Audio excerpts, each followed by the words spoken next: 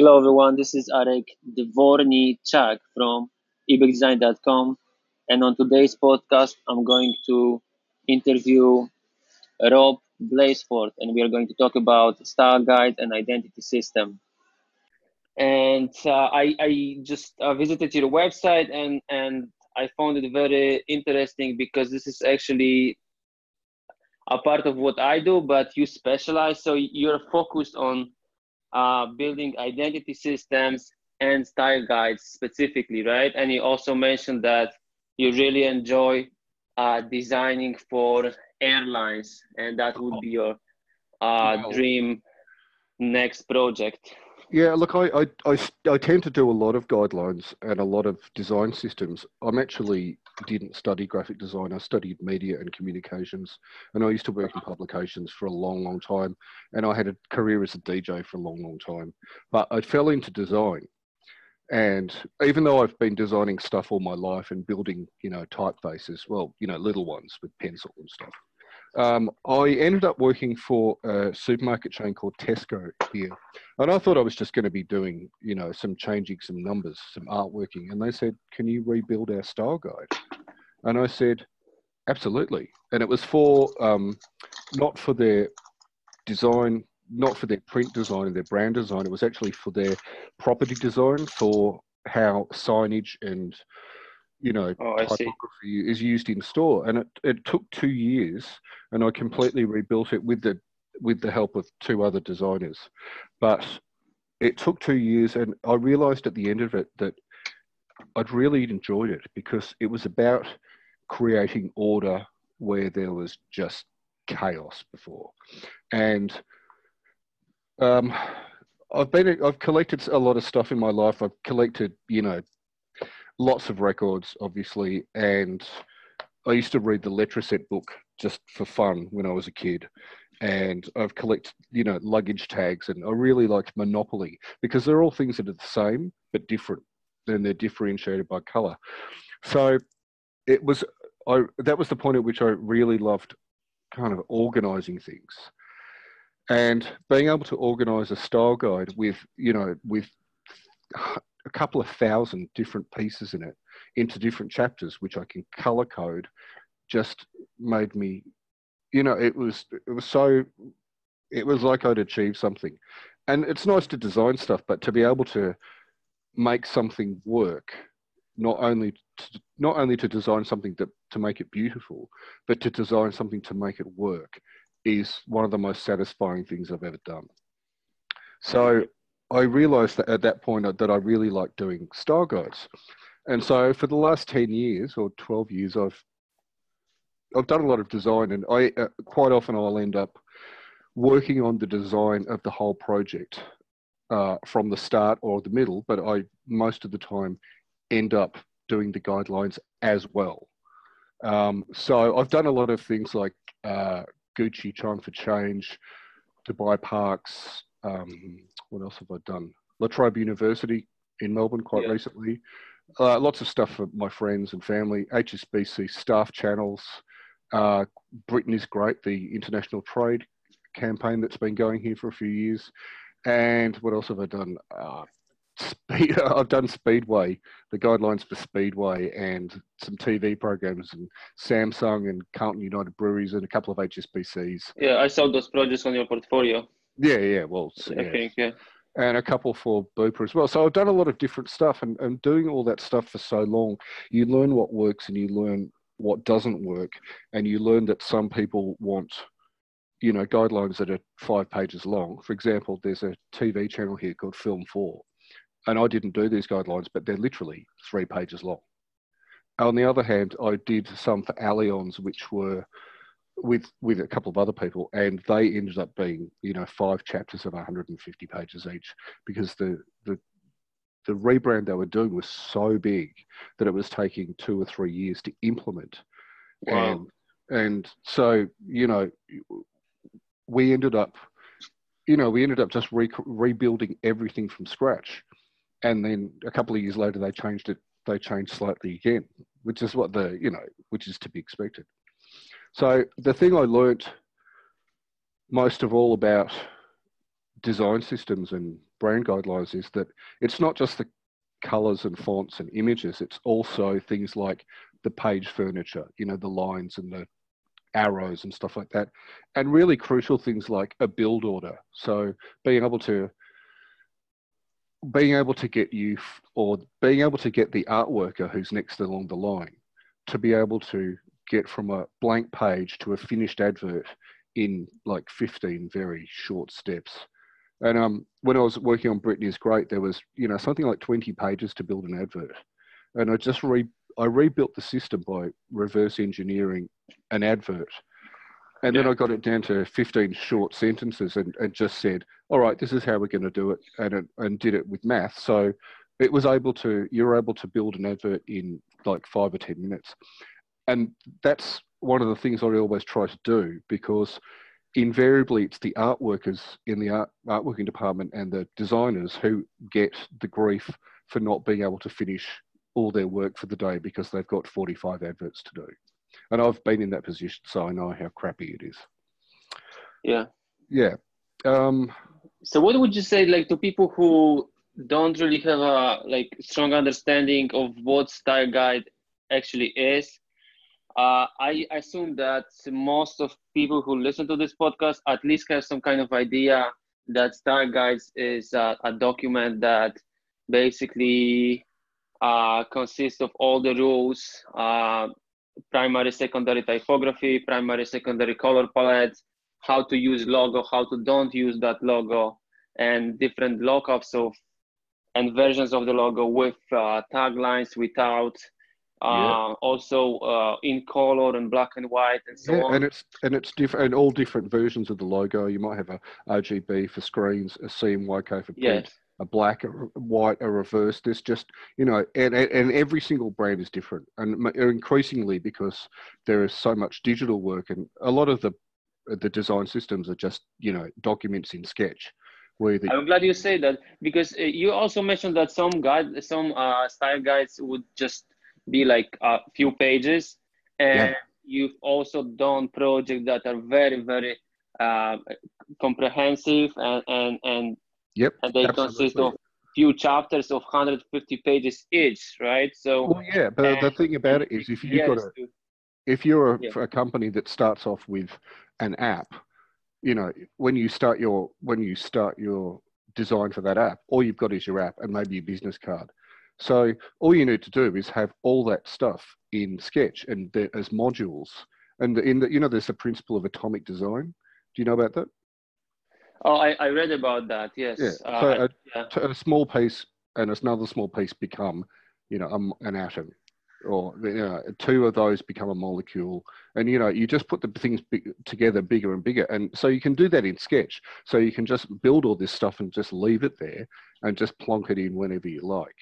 So, and that's great, but at the same time, not everything is digital. There are still companies that have cars that need livery on the side, and there are still exhibitions that people go to, and there's still print, and there's still out of house. So sometimes you will only need, the Sketch file and maybe a business card, and other times you will, need endless amounts of, email mail-outs and everything. They need to be able to cope with everything. And if you look at something like the classic one for this from the 70s is the NASA guidelines, when they updated to the very, very 70s red logo. And the guidelines that they did were just huge, but they catered for everything. And so that you knew whenever you saw a NASA truck or someone's overalls, or a poster somewhere, or the outside of a building, that it would feel the same. And that's what it comes down to. It's not, things don't necessarily even have to look the same. They just have to feel the same. So you might have, somebody with yellow overalls, and you might have a car with, yellow type on it. They don't have to be the same color, as long as they feel the same. Yeah. Yeah, but the main thing about a design system is, initially, obviously, you want your brand to be recognised, and after that, you want it to be consistent. And if you have your brand being consistent, not only in your own territory, but in territories around the world, it means you are able to engender trust in your brand. So, for example, and the great example of this, of course, is McDonald's, because you Yeah. know that if you get a Big Mac in New York, it's going to be the same as a Big Mac in Berlin or Durban or, you know, Yes. Ouagadougou. All the Big Macs are going to taste the same and feel the same. So, Yeah. So that's consistency. So you say that basically Style Guides allows you to bring consistency. yeah. And would you say it's so? Let's say I have a startup. Do you think I should develop style guides? Oh, it's funny you should mention that because I'm doing one tonight after we finish talking. Um, yeah, and that's because at the moment, this job that I'm working on at the moment, I've just done the colours and the typography for an app. But that's all there is at the moment. But they'll be expanding, possibly exponentially in the next couple of months. And they're going to need that stuff. And Okay, so step by step, right? So you just leave the yeah, doors open and you define some of the things that are necessary at this point for that makes sense for the applications that are need to be designed as of now, and then you leave the doors open to add more and more yeah, once the exactly. grows. And that's where you might end up with 5 pages, and then 10 months later, you might end up with 100 pages. But they also need to be, guidelines also need to be, you need to be able to extrapolate them. So, and that's why it's really good to have one central person building them or writing them. And you need to definitely have a central approvals kind of hub for the first section at least. I mean, that if you've got your brand and suddenly you are having to have, if I'm based in London and I need to get someone in China or Los Angeles to build something, if I don't have the guidelines being strong and flexible to allow for different territories, it just means that the design mutates in different ways. So you might have someone in Beijing doing a poster for you that doesn't have much white space because the Chinese design doesn't have much white space. And in America, it might be completely different. And then again, if you go to the Middle East, the layout's going to be on the other side of the page. Oh So yeah. all this stuff needs to have someone ideally to rein it in, to just say, look, that's great, but you need to change it so it looks a bit more like that. And I've seen examples of guidelines I've sent out, and a month later I get work back and it just looks completely different because I know that what I do, I love doing it, but I know nobody reads them. And Yeah, that's a problem. that's okay. So you said that does it happen because if there is the document, why do people don't follow the rules that you already set the rules?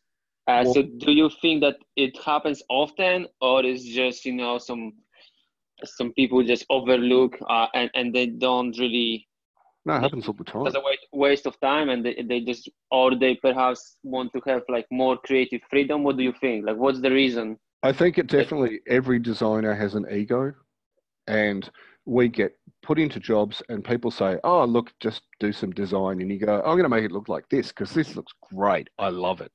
And then someone will say, yeah, that's great, but it's not on brand. And I'm usually the Yeah. person who says, that's great, but it's not on brand. Now, Yes, it's your subjective opinion, right?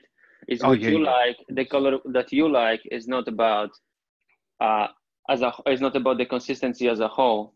Yeah, yeah, absolutely. And it's often the case that you just think, oh, that designer's done a great job. I'm going to see if I can accommodate what they've done in the system, or make it an option to use that color and just modify. And if something looks really good and it looks on brand, you should be able to incorporate it into what you're doing. But ultimately, it happens it doesn't happen 100% of the time by any means, but people obviously want to put their stamp on everything, and that's okay. Everybody does it. It's kind of like saying, make me a chocolate cake. Everybody's going to come up with a slightly different chocolate cake, even if they follow the recipe as closely as they can. Yeah. I remember I was working on a project for British Gas, and you were from UK, so it just crossed my mind. And I remember the style guides were it was such a great job. I don't know who developed the style guides, but I had to follow them to design a website, a landing page, and it was such a great job. So it was so easy and very, very comprehensive, very on point, with all the specifications you can imagine, starting with the colors and all the different lockups of the logos. Yeah. And even and I'm the the same. headlines. I'm happy to And follow someone's guides if they're great and if it looks great. And you're yeah, obviously the same too. But some people will go off piste, and that's just to be expected. Because if you don't ever let the design change and it's no organic change about it, it just ends up looking the same. Everything ends up looking the same all over the world. And while you do want to, consistency, you don't necessarily have to have everything looking the same, because otherwise it just gets boring.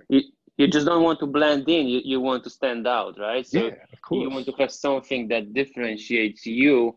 And there are many ways you can do that. You can do that through the use of color, shape, other like super Images. graphics.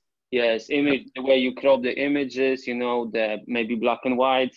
Yep. Uh, And photography. also down to the way that, people experience the poster. I mean, obviously UX is such a huge field now. And one of the main ways that we start to appreciate a brand is if on a website or on an app, if it's easy for us to use and we can just go, yep, that's done. I've now done my banking. It was really easy. I didn't get lost. And at the same time, it's you can do, say for example, you've got a poster at like one of those digital posters in an airport. You know that you're going to have a walk past of maybe people are going to see it for 5 seconds. So you can't really have too much on it. If you've got the same advert in a magazine that you like a monthly, you might be able to flick through that a couple of times and you might be able to go, oh yeah, I'll read these 50 words. And at the same time, if you're driving along the freeway and there's a massive billboard on a bridge above you, you can't have more than about 4 or 5 words, because you can't, you can't crash. Yes, So that is. I'm glad you said that, because I just remembered that at the beginning of my career as a junior designer, actually, one of my first design firms I worked with, there was a designer who just wanted to. She thought that she's so great, and she didn't want to educate the client, and the client had a lot of ideas what to put on the billboard, right? This massive billboard that we only see for basically like 2 or 3 seconds, and she wanted to put all that information that the client asked us to do. And so I designed totally different concept, just extracted the most important things, so you can actually just get the essence of what they want to communicate. And she was like, hey, you cannot do that. The client is what the client says we have to do, that we have to put all the information and the phone numbers and all the small little text that nobody's gonna ever read. So nah. that doesn't make sense. I mean, it's even in the last 10 years, we've learned not to put www on something, because it doesn't matter anymore. We just need to put aric.com. And in the same way that there used to be that whole search through AIM or keywords and all this kind of crap, and nobody cares. And even down to the point where so, for example, I wouldn't even want to put a URL on an advert anymore, if it was a print advert or a digital or anything really, because it doesn't matter. Because if you are using voice command, or if you're using Google, you don't go, oh, I'm going to type this whole thing out. You say, I'm going to search for. You just type ARIC in, or paint, whatever. You're gonna search for the brand name, right? Yeah, and it'll come up with it. And you go, click, you're done. Nobody needs to be overloaded with information. And since the digital world came along, and we have websites, and we have barcodes, and we have QR codes, and we have, legal stuff on the side, and all that kind of stuff. An advert has gone from being, here's our great product, here's a picture of it, and this is the name of it, to becoming really super overloaded. And it's only when you get something like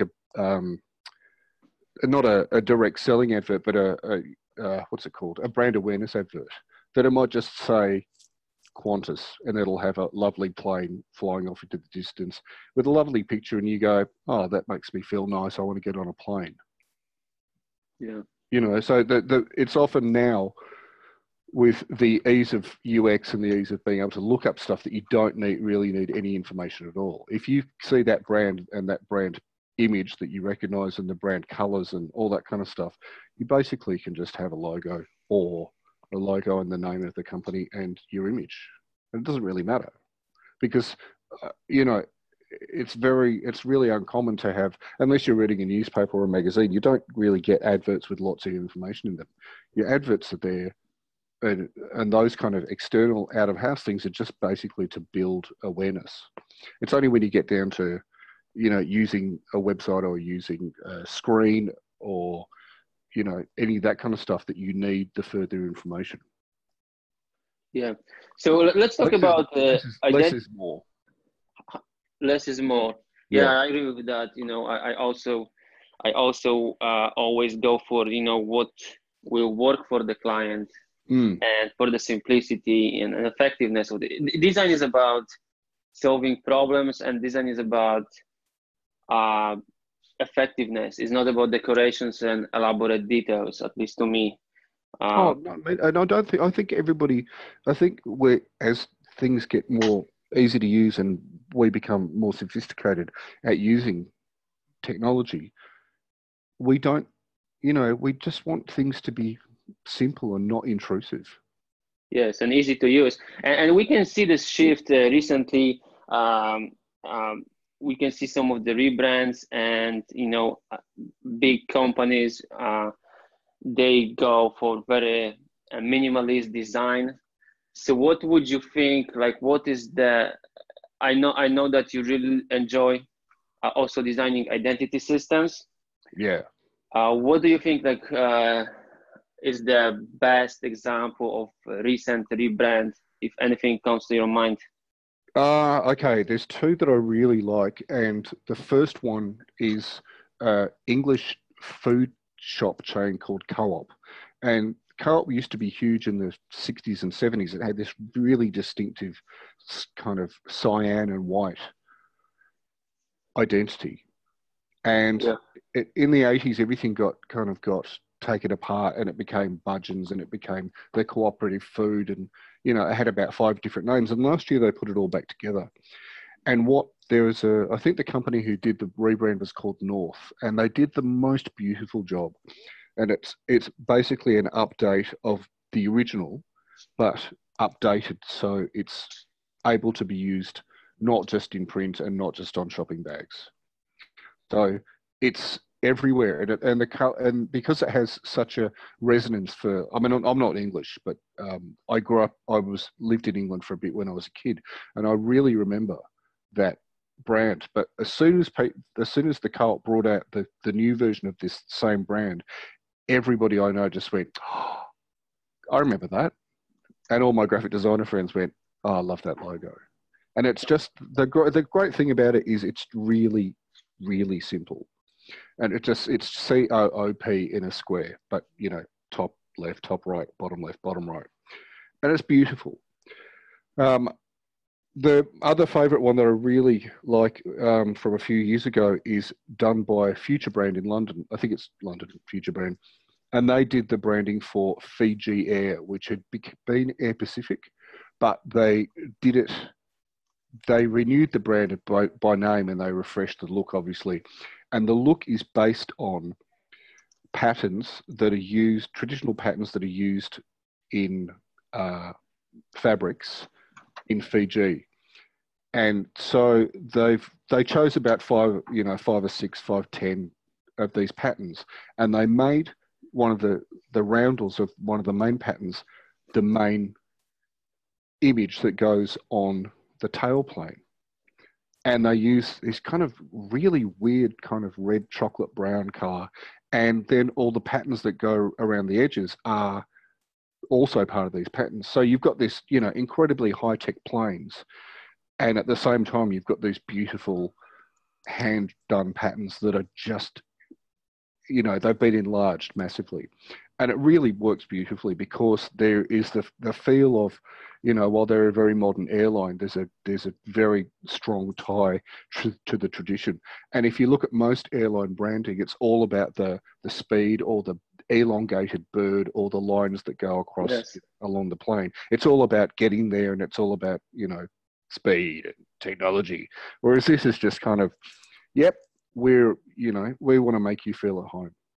And it goes into the inside of the plane. So you've got this beautiful plain greys, but you've also got these patterns all over the cushions and all over the headrest. It's so beautifully done. I'm gutted I didn't get to work on it.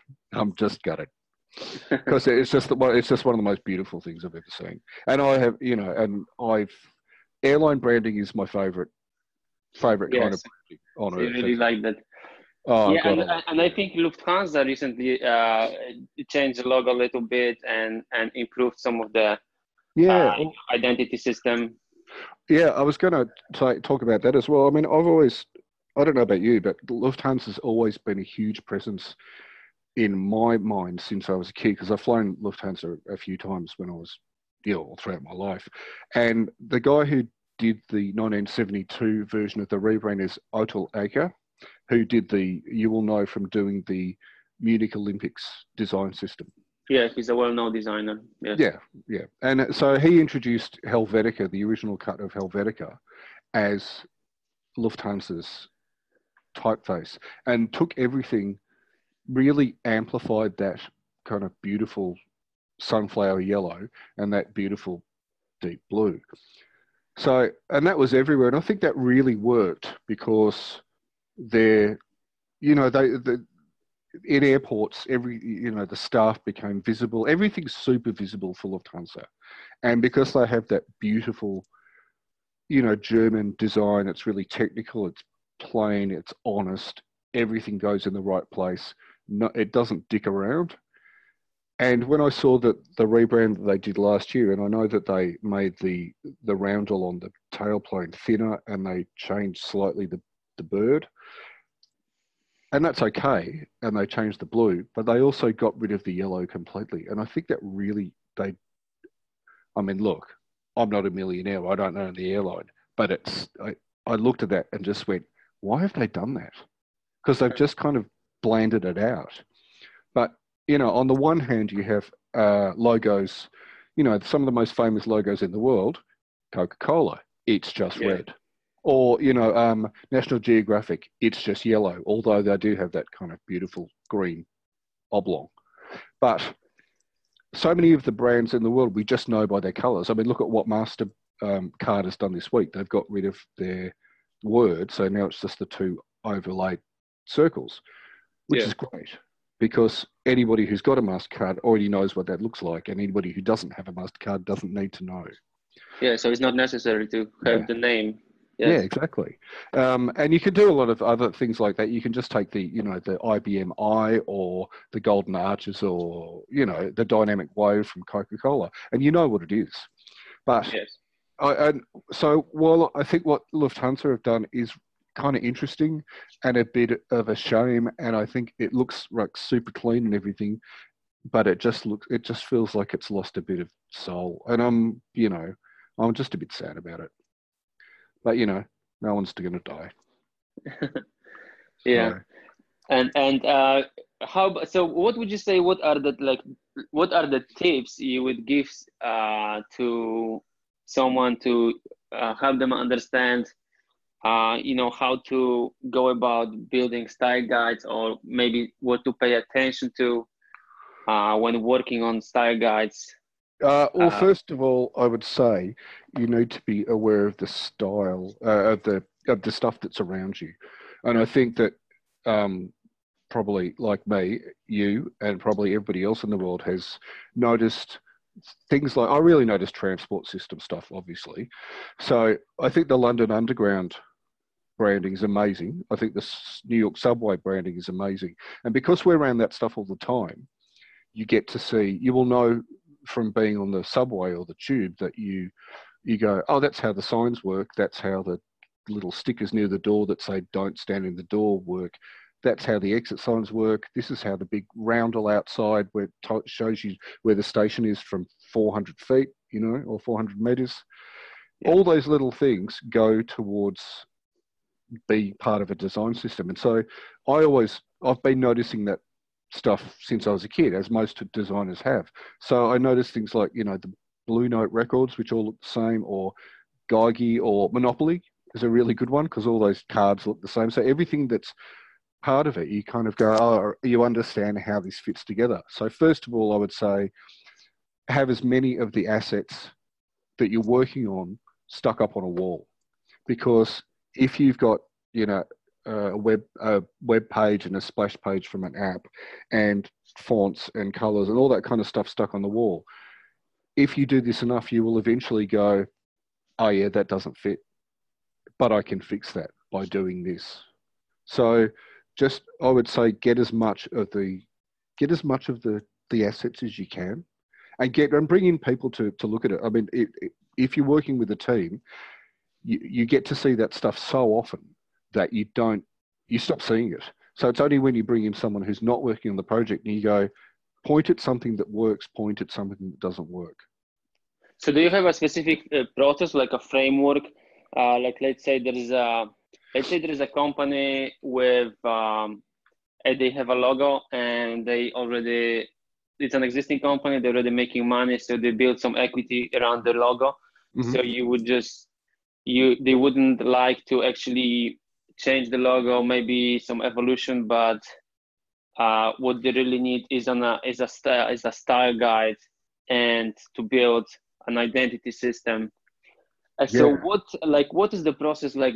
Do you have like step-by-step process to go through to get to that to get down to work?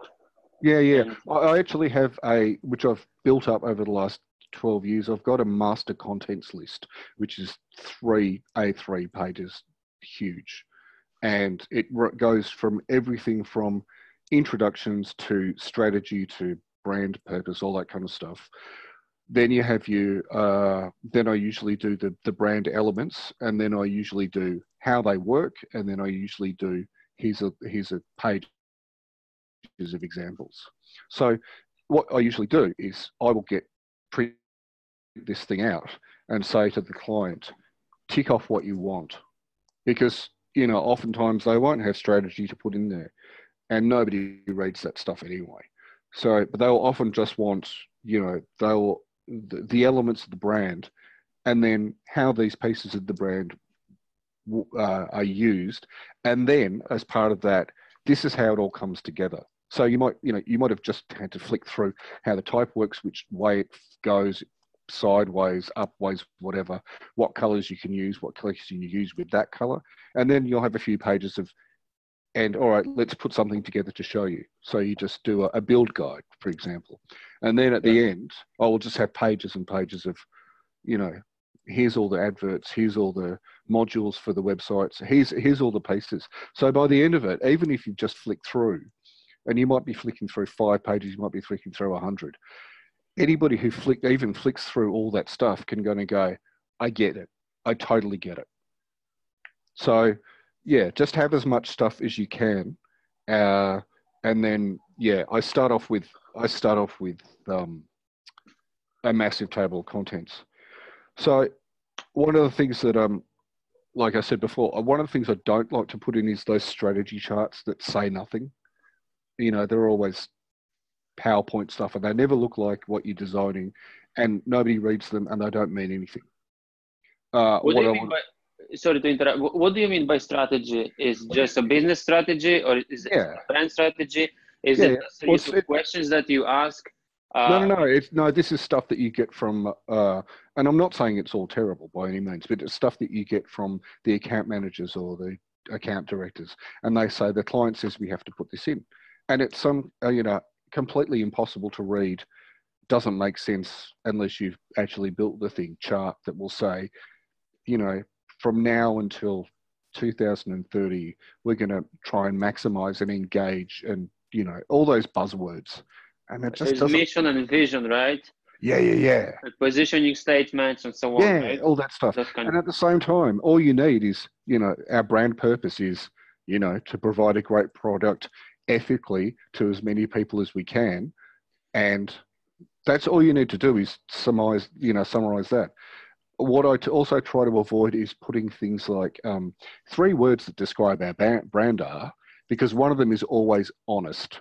And I just say to them, yeah, but you're meant to be honest. Don't tell people you're being honest. So, the main thing though is like less is more. So when I'm writing guidelines, I try and be as brief as I possibly can, because nobody is. Sometimes I feel like an unread author, because I end up writing lots and lots of pages of copy and nobody reads it. That's okay. That's just just part of the thing. So I tend to write really short sentences that are just really plainly written, and they say what it says what it does. Here's how you do this. Here's how you do this. There you go. Also, I tend not to do those don't pages. So, someone will have, this is how we use our logo. This is how we use our logo on a black background. This is how we use our logo on a photo background. And then a lot of people have a page that says, don't stretch the logo, don't change the color, don't do this. And I don't ever like putting those in, because I don't want to give people ideas. It's terrible, doesn't it? I don't want to give people ideas. So yeah, you don't want to give people ideas, but you also you want to make sure that they don't get this. If they have these ideas, they not gonna do it.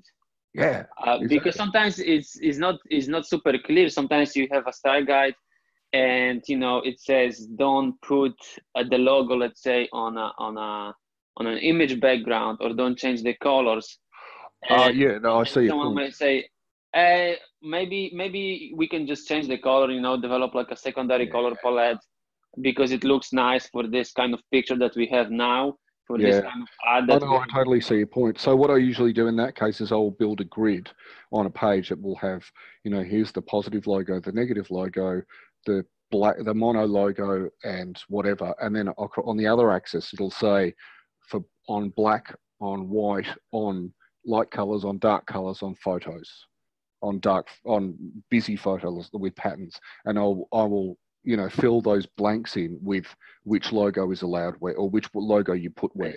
Because sometimes you exhaust all the possibilities, right? And you would say, so you tell what people you're allowed to do, and that way they can't say, all right, well, if I've got this photo background, can I use a colored one? And you look at it and it's just, no, you can't.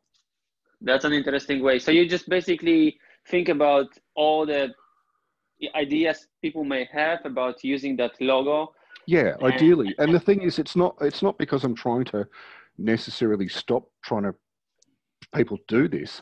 The main idea of brand guidelines is to help the people who are next on in the next stage. It's to help them get stuff done faster. To make the decision fast, yeah.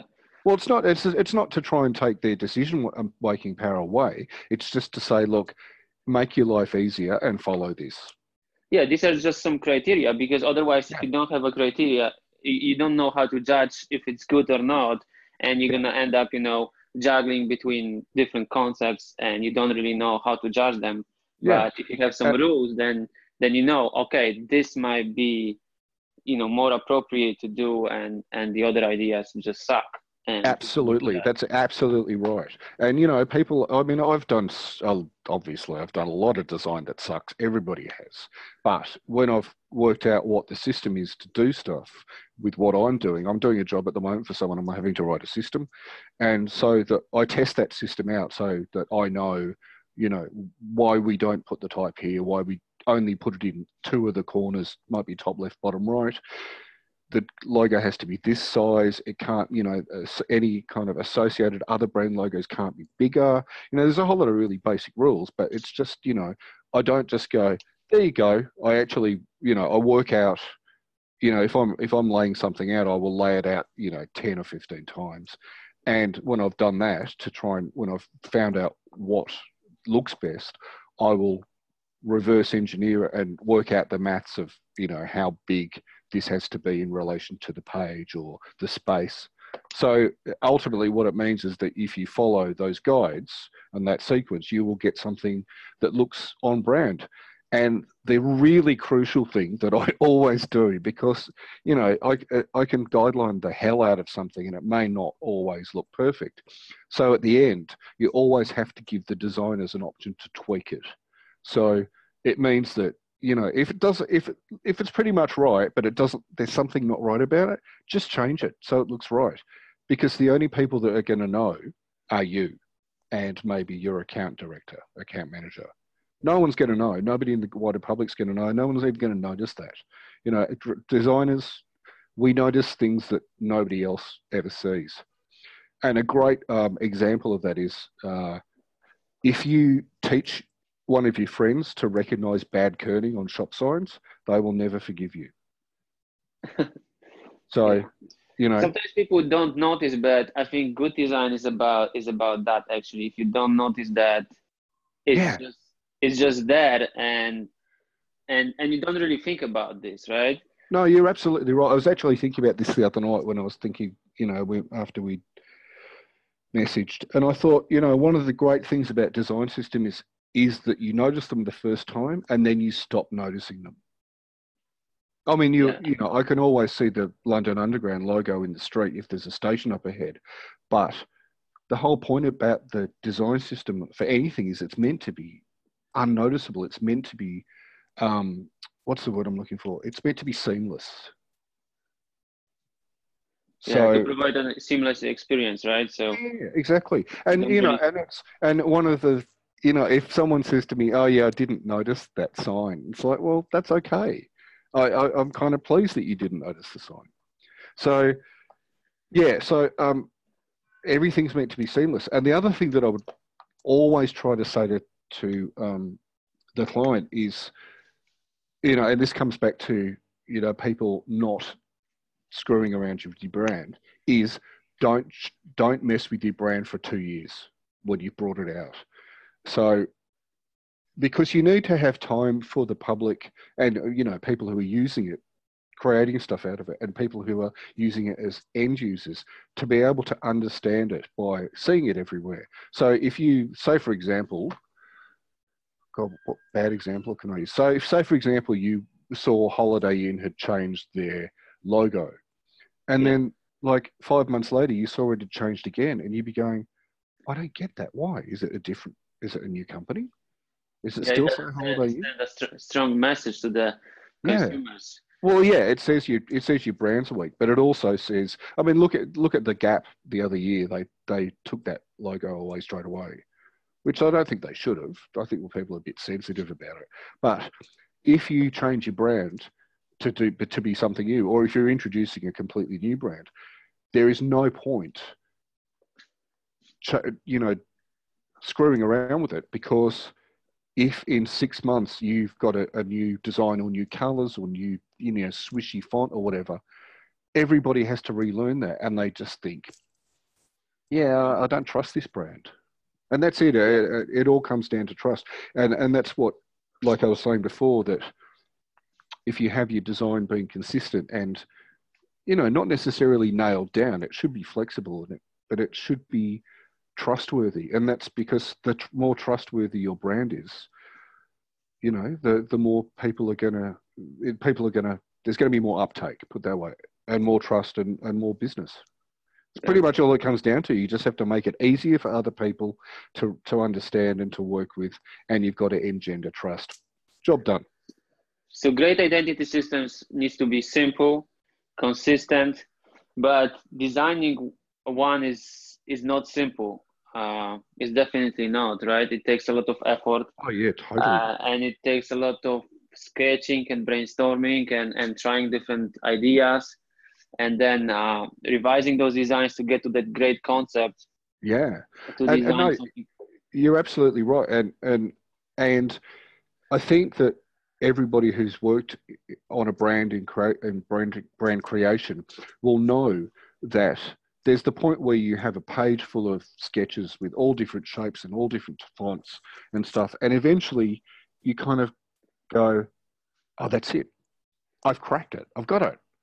And then it might be something really simple, or it might be just a letter but has a particular, the edge of it is cut a particular way, or there's a slight overlay, or it's just, the simplest and most memorable brands, I think are, I think are the best. And if I'm doing design work, I always strive for simplicity.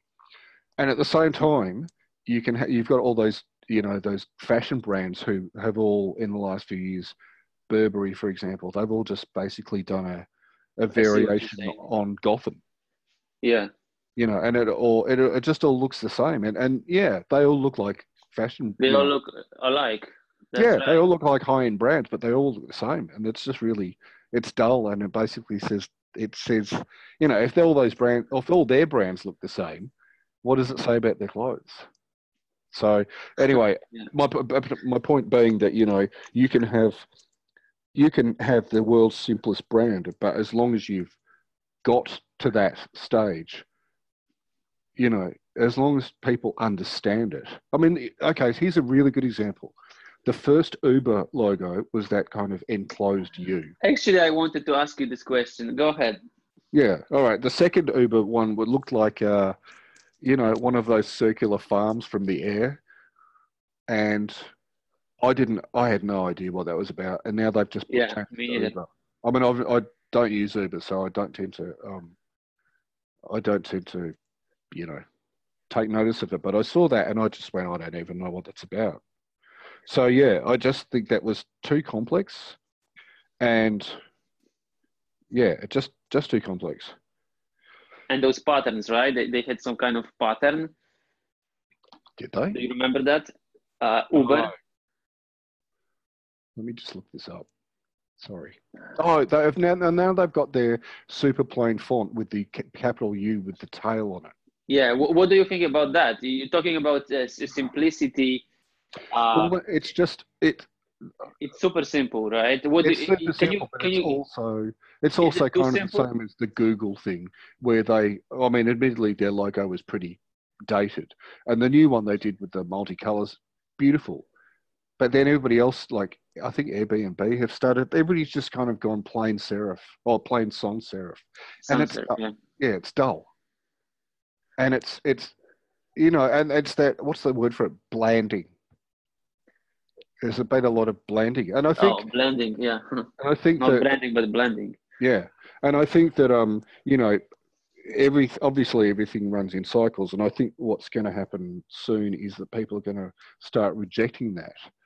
And I think, I mean, apart from things like there's no italicized type, bold italicized uppercase type. So that's what I've been trying to do for a while. And there's things go in fashions. Everybody started to do gradients, or write engagement or blockchain or whatever the new word is this week. So yeah, I mean, but blanding is just the most recent example, and I think it's a function of, partly because app building is so restricted by, was originally restricted just by Apple's, the pieces you could use. And because all design now can't be just for, or all web design can't just be for regular browsers. It's got to be for handheld. It's got to be for handheld, held onto the different orientation sideways. So all the design that has happened that's big in the last few years just ends up looking like Fisher Price. And and you look at the Apple design for iTunes and so forth, and it's just got very big bold words at the top, and Yeah. there's just seems to be, it feels like there's no subtlety about it, but at the same time, it's because it's so user experience driven, Yes, it and is. we just have to suck it up, because that's just how it's going to be for a bit, and that's okay. So going back to the Uber logo, so what do you actually think about the most recent rebrand of Uber? Do you think so you said it's too simple and it's too blunt and No, it's not too it simple at all because it's not my place to say. You know what I mean by that. If they want to do it that way, I mean, they're a huge brand. They were, I hate to use this word, disruptive. And they've really cornered that market. Good on them. But I think that they could probably afford to take more risks. I don't think it's particularly, you know, great. And I don't think it's particularly distinctive.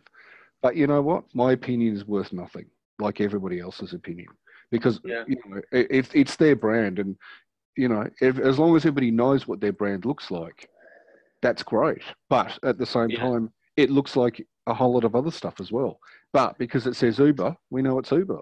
I mean, it's not yeah like it's because they already own the word, right? So this is just yeah. a real word taken out of a dictionary, right? Uber means excellent, Or it means superior. over in German.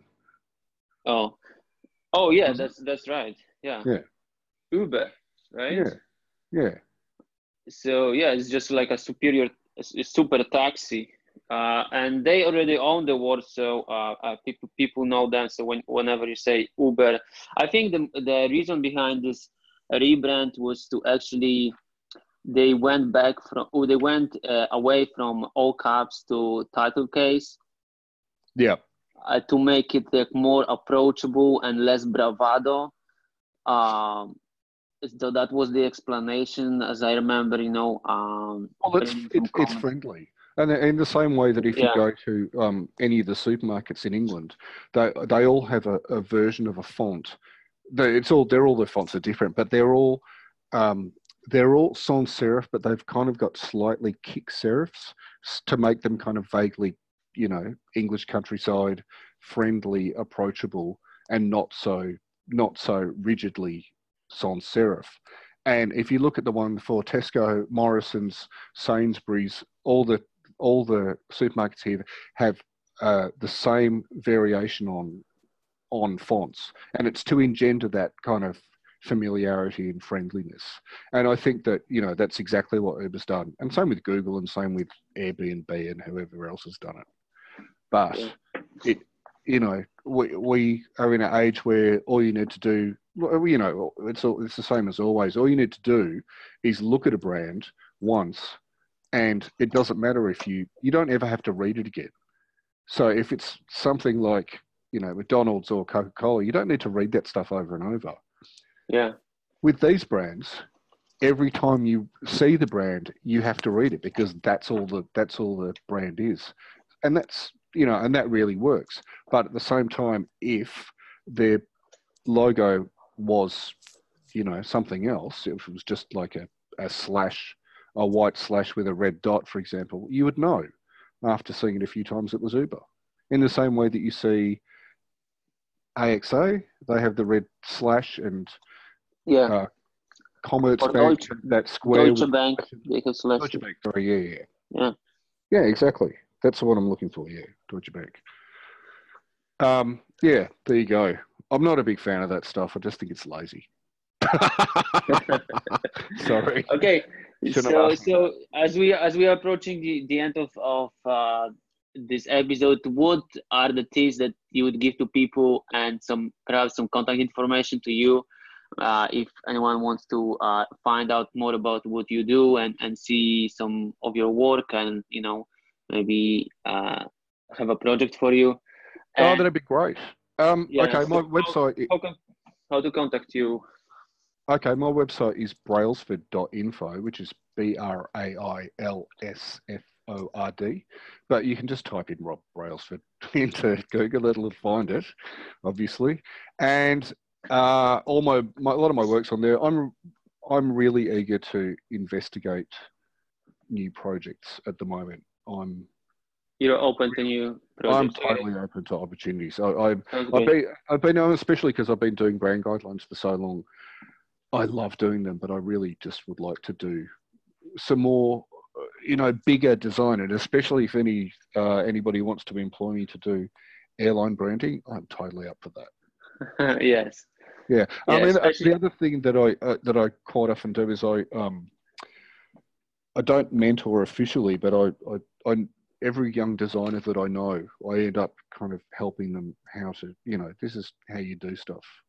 Because I think that one of the problems with being a new designer is that they're so forced into doing only digital that and because everybody has to be able to do digital and print and be able to write and everything, the learning curve is a lot steeper these days. So I end up, talking to people and going, yeah, I can help you work this out. I'm kind of advertising myself as a mentor, but I'm not meaning to be. You might want to cut that bit out. Sorry, can you cut that bit out? Sorry, Eric. It's not a problem. So you do mentor some junior designers, right? Oh yeah. Look, And because do I've they been. find you, or you just give some kind of No, talk? I'll tell you. I work at a lot of different places because I freelance, and wherever I go, there's always junior designers, and invariably someone will say, "Does anybody know how to put a gradient on some live type in Illustrator?" And I'll say, "Yeah, I know that. I'll teach you."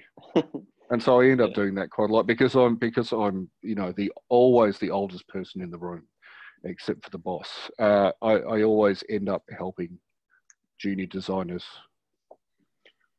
teach them how to do stuff. And it's great. I love doing that. I'm from a family of teachers, and yeah, so I love.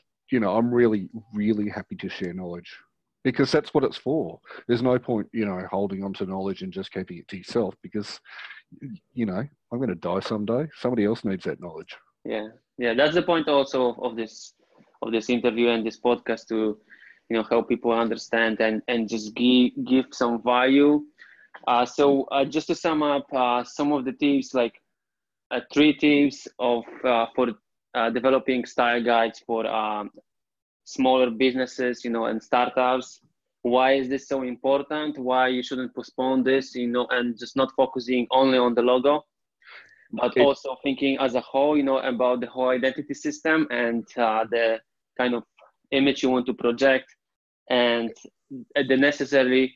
What are the key elements of your first style guide that you must have? okay. So first of all, I would say it's a big world out there and everybody else has got a startup. So the better you can get your first design happening, the better it is for you. And especially if you're not really experienced in design, you've got someone else to do it. You might want to work out what it is that you need to go in your style guide initially. And I know that sounds obvious, but it's true. So the main things that you really need are you need your colors, you need some, if you're going to use imagery or images, you need to define what your images are going to look like. For example, are they going to be stock photos? Are they going to be people looking wistfully into the distance? Is it going to be, basically a Benetton advert, or, you got to, what's your audience?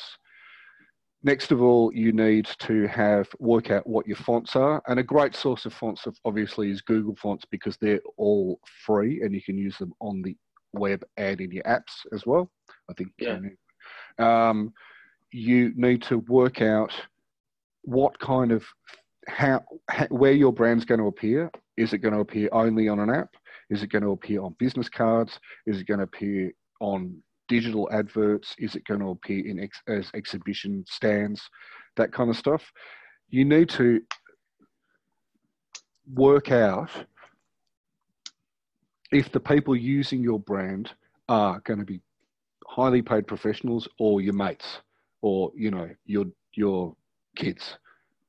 If your kids are able to use your brand and make it look like your brand by using it, in Photoshop or something, brilliant. Simplicity is the key. You just have to know what you're doing, and you don't always know what you're doing until you've gone on an exploratory. So I would say always go on an exploratory. But yeah, yeah, you just, you need to have the basics like your fonts and colors and all that kind of stuff, but you also need to know what you're going to be using them on. And once you've learned that, you can, you can look at the design you've done and say, how can I make this better? How can I make this simpler? How can I make this better for the next person on Yeah. the artwork? How can I get rid of the things? What is not necessary? What can we remove, right, to achieve? Yeah, and you'll often find that you've got something in your style guide and you just that's awful. I hate that font. That sucks. That color's awful. Get rid of it. And because less is more, you might want to, like Lufthansa did, you might want to take it from being blue, dark blue, and yellow, and just go, let's just have it blue.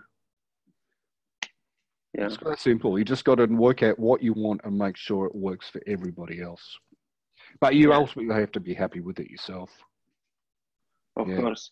So you need to know. I'm talking in circles. So you need to know who you are designing for, your audience. You need to know where this design, the environment, when the logo is gonna show up on what kind of applications, right? Is it digital, print, signage?